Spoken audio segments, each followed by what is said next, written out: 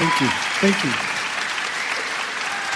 This next song, I would like for my two sons to join me is Jafar and Your Majesty.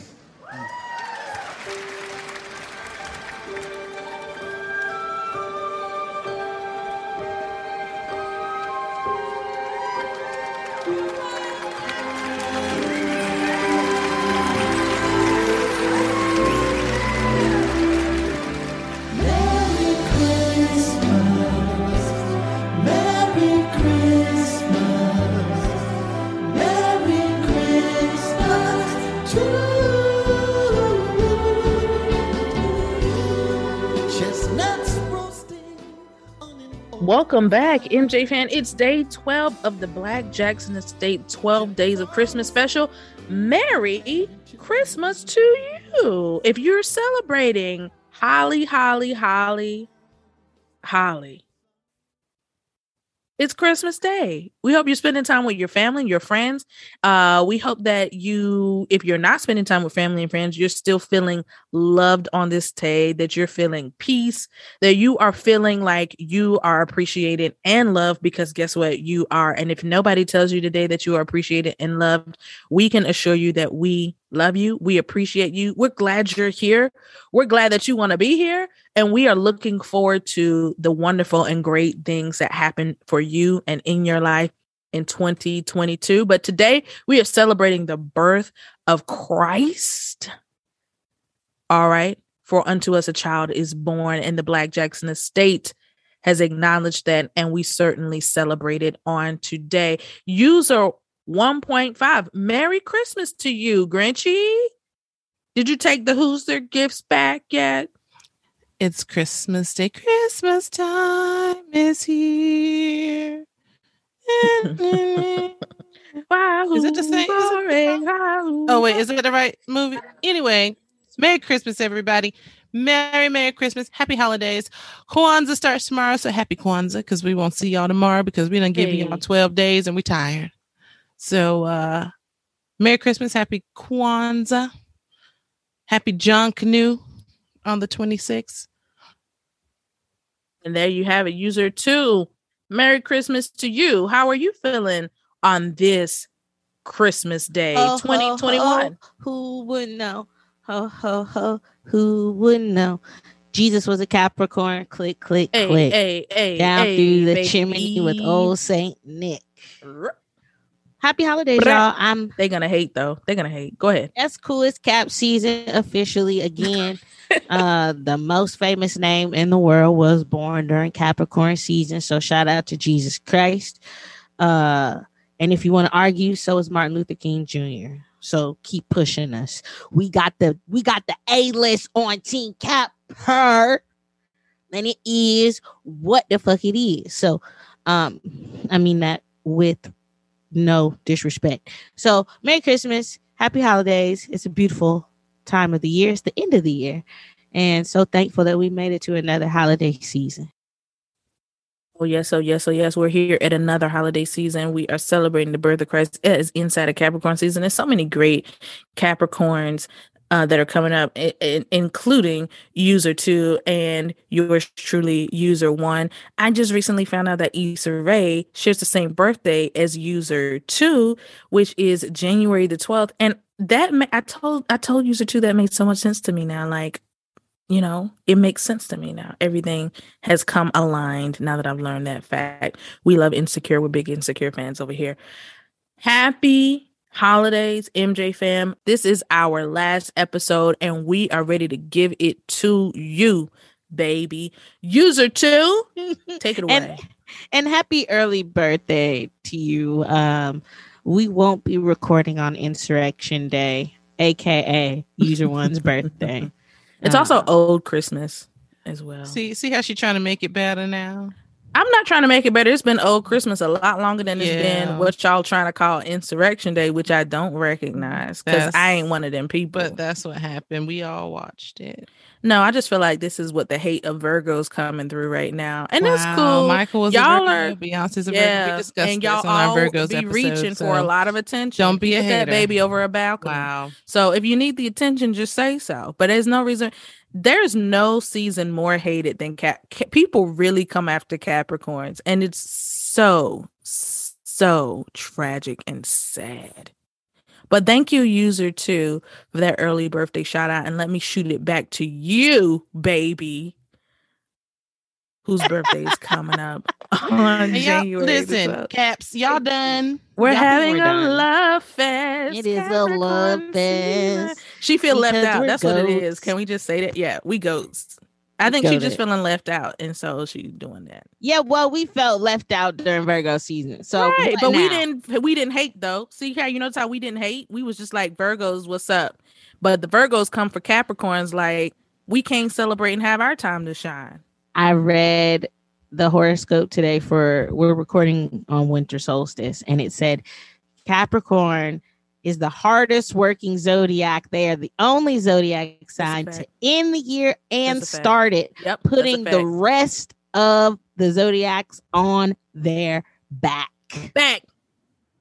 We are the Michael Jackson of the astrology world. Don't we have an episode to record? So let's get into it. Yeah. Let's get into it, baby. On this 12th and final day, the gift of all gifts is Jermaine Jackson. Now, why is Jermaine Jackson a gift? Michael gave him to us. And if there had been no Michael Jackson, would we know Jermaine? So this goes right on our list of 12 gifts from Michael Jackson. So let's start with a few stories we never would have gotten about Michael Joseph Jackson if it had not been for Jermaine. The sources for these stories will come from two very important books in the Jackson family canon. The first, a mainstay here at the Black Jackson estate and favorite of myself and user 1.5, the best-selling autobiography/biography, You Are Not Alone, Through a Brother's Eyes, written by Jermaine Jackson. Our second source, Jackson Family Values by Margaret Maldonado Jackson. So first up, a story from Jermaine's book about Michael Jackson and his throuple with his brother, Jermaine.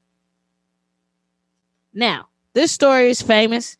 Michael and Jermaine shared a hotel room over the years when the Jackson 5 were on the road in the early days. And Michael and Marlon got into a lot of mischief as the brothers were constantly dating girls, sneaking them in and out of hotel rooms. And so this story is about Michael Jackson cock-blocking his brother.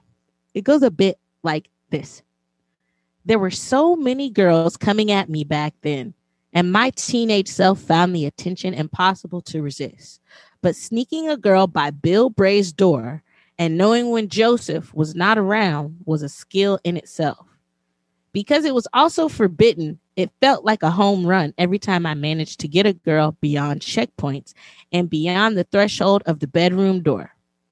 I had never been so grateful for exterior fire exits and back stairways.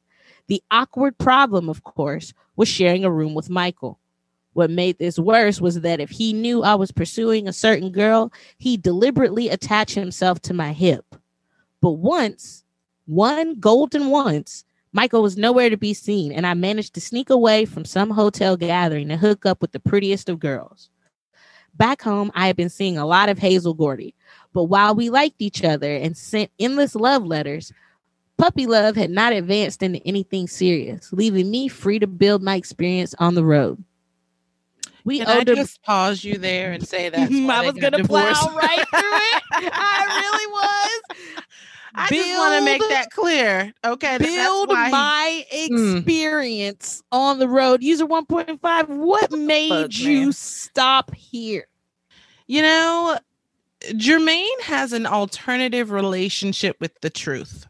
And sometimes he's right on it, and sometimes he's right underneath it.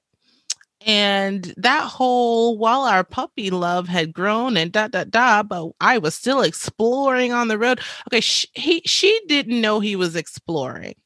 And I don't think he made it clear that he was exploring, which is probably all that exploring is probably why the wedding of the century turned into the divorce a la Finding Allah.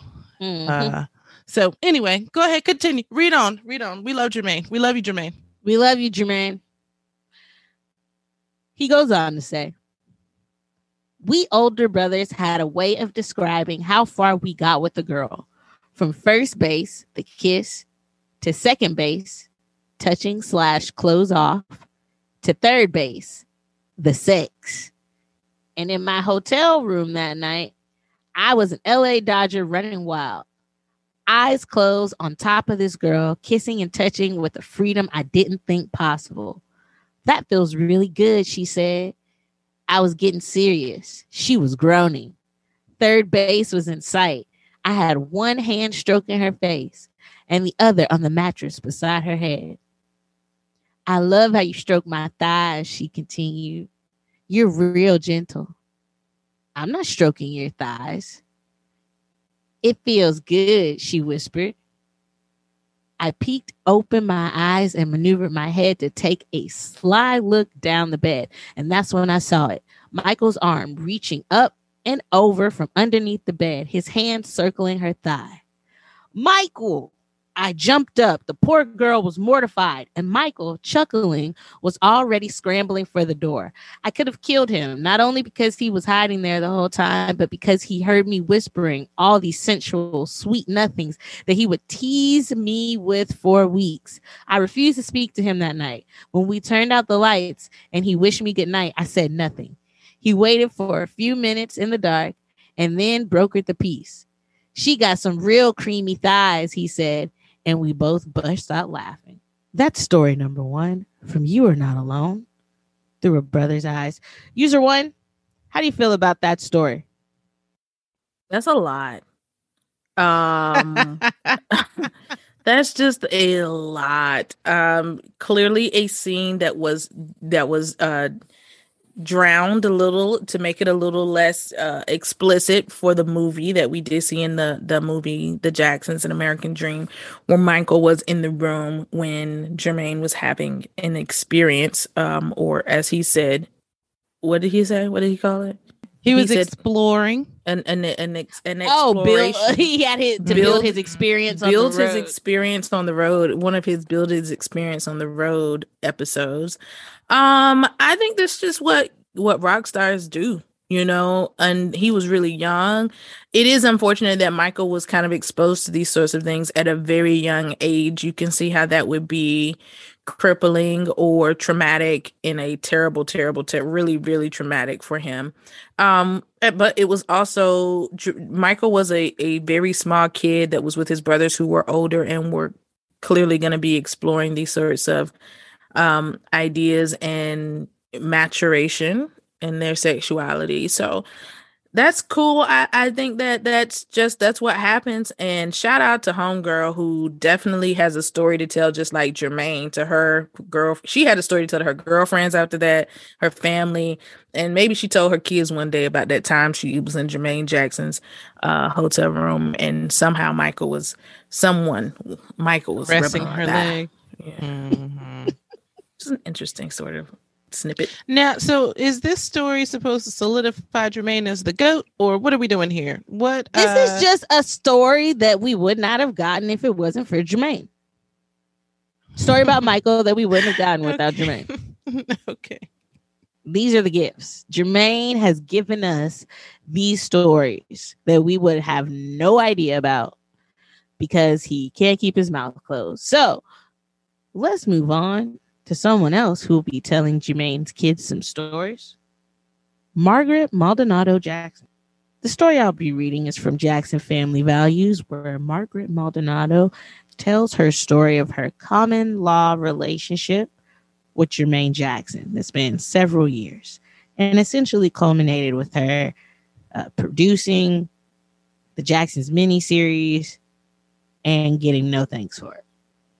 Can we be clear? This is not Randy's ex-wife, correct? This is not Randy's ex-wife. Okay, just wanted to make that clear. Thank you for that question. I can see why many people would have that question.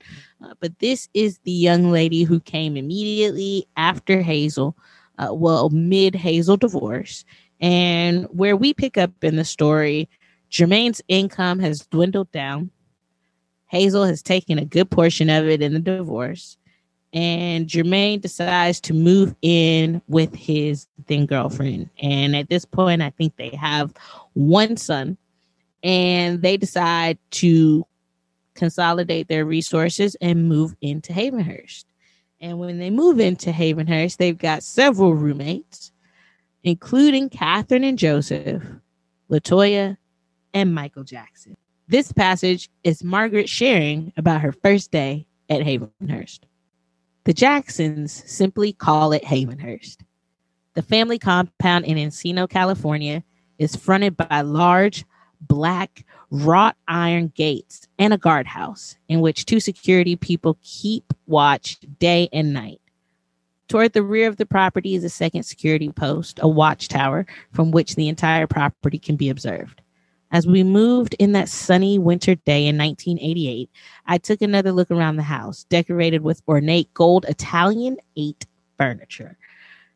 The white marble entryway, which had a chandelier that looked like a crystal waterfall, led to the grand stairway, which was covered in thick forest green carpet. A large grandfather clock and Grecian bronze statues completed the picture.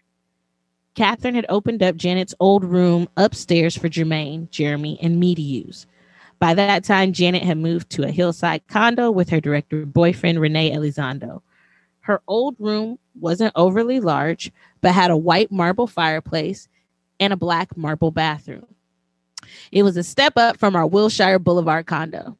Directly across from the hall from us was LaToya's room with its peach carpet and similar white marble fireplace and black marble bath.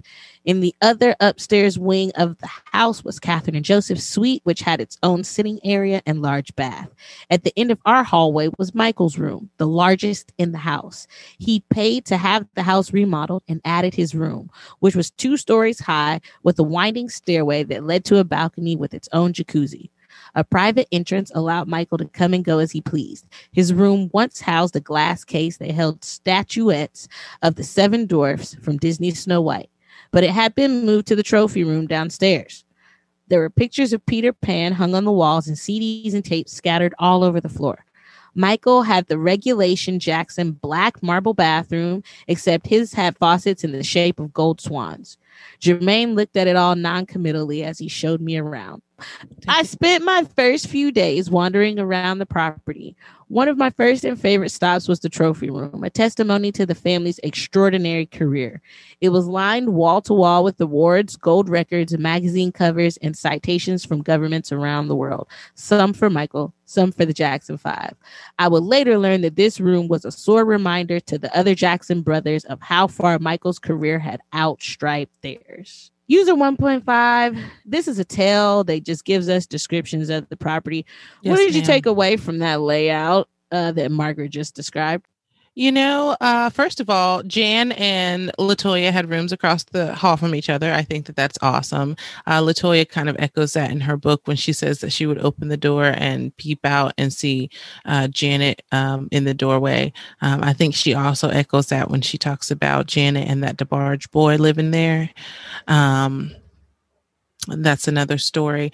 I think that it sounds, first of all, I thought of those green plush carpets. Like, it sounds old school, like the decor sounds very old school. Like, Catherine definitely decorated that house and picked out the carpet. But I think for her, she sounds very fangirlish in her description of Havenhurst, which is to be expected because, you know, she just is all of a sudden with Jermaine Jackson of the Jacksons, and they're moving into this house where Michael lived. And for her, it was surreal, I'm sure. So, because she talked about her favorite room being the trophy room. and just looking at all those awards. So I think she was pretty she was fangirling it for those first couple of days she was there. But good for Margaret. Good for Margaret. I'm with you. Good for Margaret. User one, these are stories we would not have gotten without Jermaine and his girlfriend having access to Michael Jackson and his home. What are your thoughts about Jermaine and Margaret moving in and giving us this vivid description of the property? Well, concerning them moving in, where else were they going to go? So I don't have really thoughts about that. That's called they consolidated and they decided that it was best for she their was really family. Young when she started messing with Jermaine. He was still married to Hazel when that relationship took off. And he liked them young girls, didn't I? I love Jermaine. I love Jermaine. You know, but I'm just saying that Whitney a lot Houston of older men like younger women because there are a lot of reasons, and some of them are nefarious. Let's just talk about it. You know, they are less mature, so they can't recognize the red flags in, oh, this is a mess, because they know she don't have enough life experience. They may be easily manipulated or whatever, or maybe he did love her. I don't know. But anyway, them moving into the house makes perfect sense because I don't want to sleep on the streets. Do you? So, okay, cool. Let's go. B, thank God for Margaret because she spilled the tea. And in part, she spilled the tea, which was not covered in the passage read, but he owed her money for child support. She wrote this book. She got herself an advance, I'm sure. And she could take care of their children after the fact. So she's actually really accomplished in her own right as a professional. So I'm not even mad at her writing this book. I think her descriptions are just her giving us what she saw and what she understood was happening around her with the interplay between the brothers and even the interplay between all the characters and personalities in the family. So I have no reason to doubt her account as authentic. Of course, she wrote this and got money for it, but something about her account in this book doesn't feel fraudulent.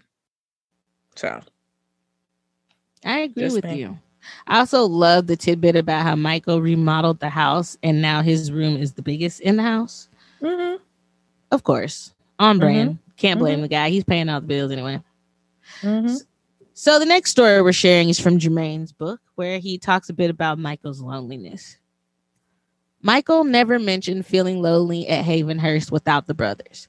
He concealed it well, even though he lived under the same roof as my parents and sisters. I don't think any of us knew it was one of the most difficult periods of his life or how isolated he felt until we read his autobiography. Of course, he built a special bond with Janet and she became his virtual shadow. Those two were so alike, it was sometimes uncanny. Janet, although a tomboy, was the female version of Michael in many ways. Sensitive, gentle, inquisitive, socially brittle, but heartily strong and full of kindness. But she wasn't always around because her acting abilities had landed her a role in the CBS sitcom Good Times, playing Penny, which put her on set most days 9 to 5. Michael always had LaToya, and they were all so close. He adored his sisters. Without them, he would have been utterly lost. But I think there is something about being brothers that only a brother can know. And I suspect the same detachment that hit me hit him. Maybe it was the shared realization that we had no real friends outside the industry. We never had. Not in Gary, not in Los Angeles. Our pace of life, the many schedules, and our countless dreams had gotten in the way of forming true bonds. Friendship was a word we heard, but never really understood. So when he got bored, Michael told Mother he was going for a walk down the street, and I guess she assumed he was getting out to clear his head. Ventura Boulevard is the longest east to west thoroughfare that links the San Fernando Valley with Hollywood, and he had only to turn left out of the gates and walk less than 1 block to reach the crossroads next to the local supermarket. Michael didn't wander down there to clear his head. He went to find friends, to meet people who didn't know who I was. I wanted to meet anybody in the neighborhood. It was years later when we briefly spoke about this. Why didn't you call me or the other brothers? Jermaine said. You had Hazel. I didn't want to disturb you, Michael said. That was Michael, afraid of coming across as a nuisance or upsetting someone's plans. Or maybe it was because we had never needed to organize our togetherness before. So the idea of arranging a meetup unscheduled was alien among the brothers. Whatever the reason, it was not the first time Michael had been in distress and failed to reach out to his family. He'd rather suffer quietly, walk away, and seek his answers in strangers. It was as if he wished to enter into a bond where the slate was clean. Not that such a hope would be realistic. As he told me, traffic only stopped in Ventura Boulevard when motorists spotted, quote, Michael Jackson hovering on the street. They wound down their windows and asked for his autograph. They took his photo. I can only imagine his sadness when his expectations ran up against that reality. User 1, Michael Jackson walking up and down Ventura Boulevard. Jermaine gives us a glimpse of what it's like to find out years later that your brother, who you think's just going for a walk, is actually having a mental health crisis. What do you take away from that? That's really sad. And it goes to what Michael talked about in his own, from his own mouth, some of the sadness he dealt with in certain parts of his life. I can imagine. So what kind of stuck out to me was this idea that we didn't have any really friends or people to talk to outside of industry people. That happens with people a lot inside of careers and professions. And it's something that I actually actively make sure I'm not doing. It can become very isolating. You don't want to always talk to, if you're a baker, a bunch of bakers, or if you're a mechanic, you're always talking to other people who work on cars or whatever. Or if you're a doctor, you only have doctor friends. Or if you do hair, whatever it is you do, that you only have friends in those areas, that can be very boring and isolating. You want to feel like you have friends and interests that expand beyond that. So I can understand how Michael felt really isolated in that and lonely, because he was so big and such a star that all he really had was showbiz and showbiz friends. And he wanted just a regular friend. And even beyond his brothers, I think maybe he gave the nice answer to Jermaine, like, oh, you've got Hazel. It's more like, even you guys, I love you, but I want someone who can just be my friend not because we're related and we're brothers or whatever. So I think that's very sad. And I hope that at some point in Michael's life, he was able to have that sort of friendship and openness with someone and be really happy inside of that sort of relationship. Moving on to our next story from Jermaine Jackson. A story we would not have gotten without Jermaine telling us. This one takes place in 2003. Michael flew by private jet into Santa Barbara, where the police were waiting by arrangement in an airport hangar. Every move was played out on television. His takeoff, his landing, his transfer to the police station, and his arrival there in handcuffs. As he got out of the police car, he bounced his bound arms behind his back, a gesture to the news helicopters, as if to say, see what they're doing to me? He wanted the world to know. Afterwards, I wanted to know what the world was being told. Some in the family couldn't bear to watch the television coverage, but I couldn't stop myself from tuning in to CNN. Its anchor, Kira Phillips, was with a blonde girl from Entertainment Tonight and a court expert, both of whom were making disparaging comments about Michael and condemning him. First, the Snedenscheid show, then the handcuffing, and now 2 rent-a-quotes pretending to sound informed. I might have been extra sensitive at this time, but this kind of speculative opinion is a media game that the public takes seriously, and it left me fuming. The final straw was when the blonde said something derogatory about the family, and I flipped, smashing my fist into the television screen, shattering it. I then dialed CNN and demanded to be put on air, because it's very simple in our family. If you hurt one of us, you hurt all of us. I don't think Kira Phillips believed it could be me with everything going on, but I wasn't there for a friendly one-on-one, and my voice was shaking with anger. I'd never gone on radio, television, or stage so spontaneously or furious, but I'd heard enough.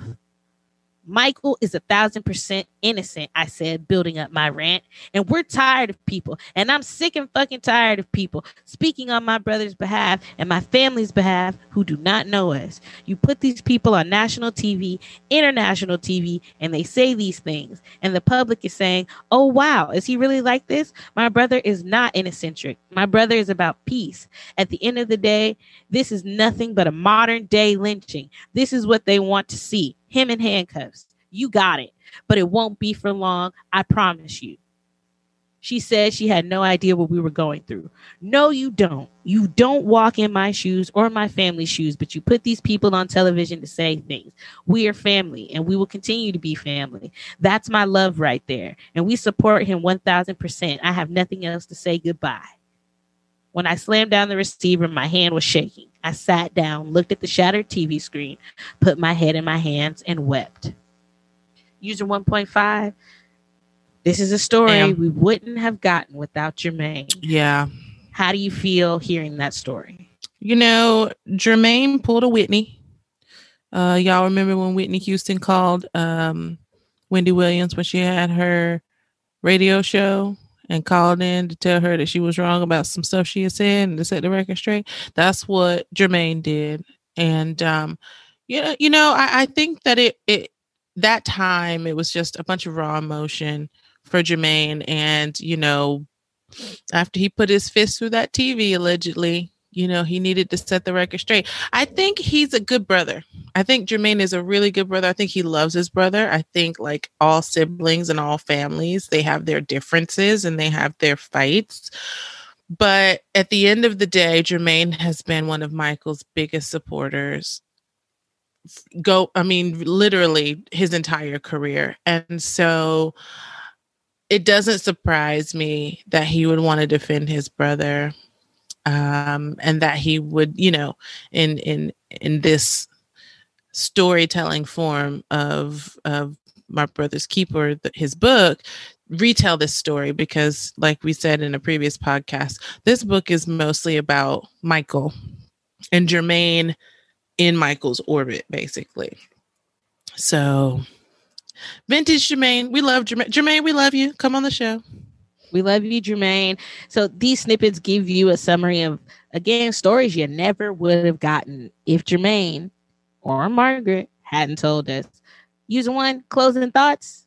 Merry Christmas to the entire MJ fam. Merry Christmas to everybody checking out our podcast because you just enjoy our thoughts and opinions on Michael Jackson. We are ending our 12 Days of Christmas with a very succinct discussion of Jermaine Jackson and his importance to the Michael Jackson story and timeline. We hope you have enjoyed it.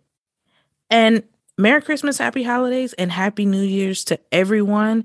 Peace, love, family, and togetherness. We wish you all the best in the year ahead. Merry Christmas, baby. Shorty treat me right. And let's get serious for the holidays. Later.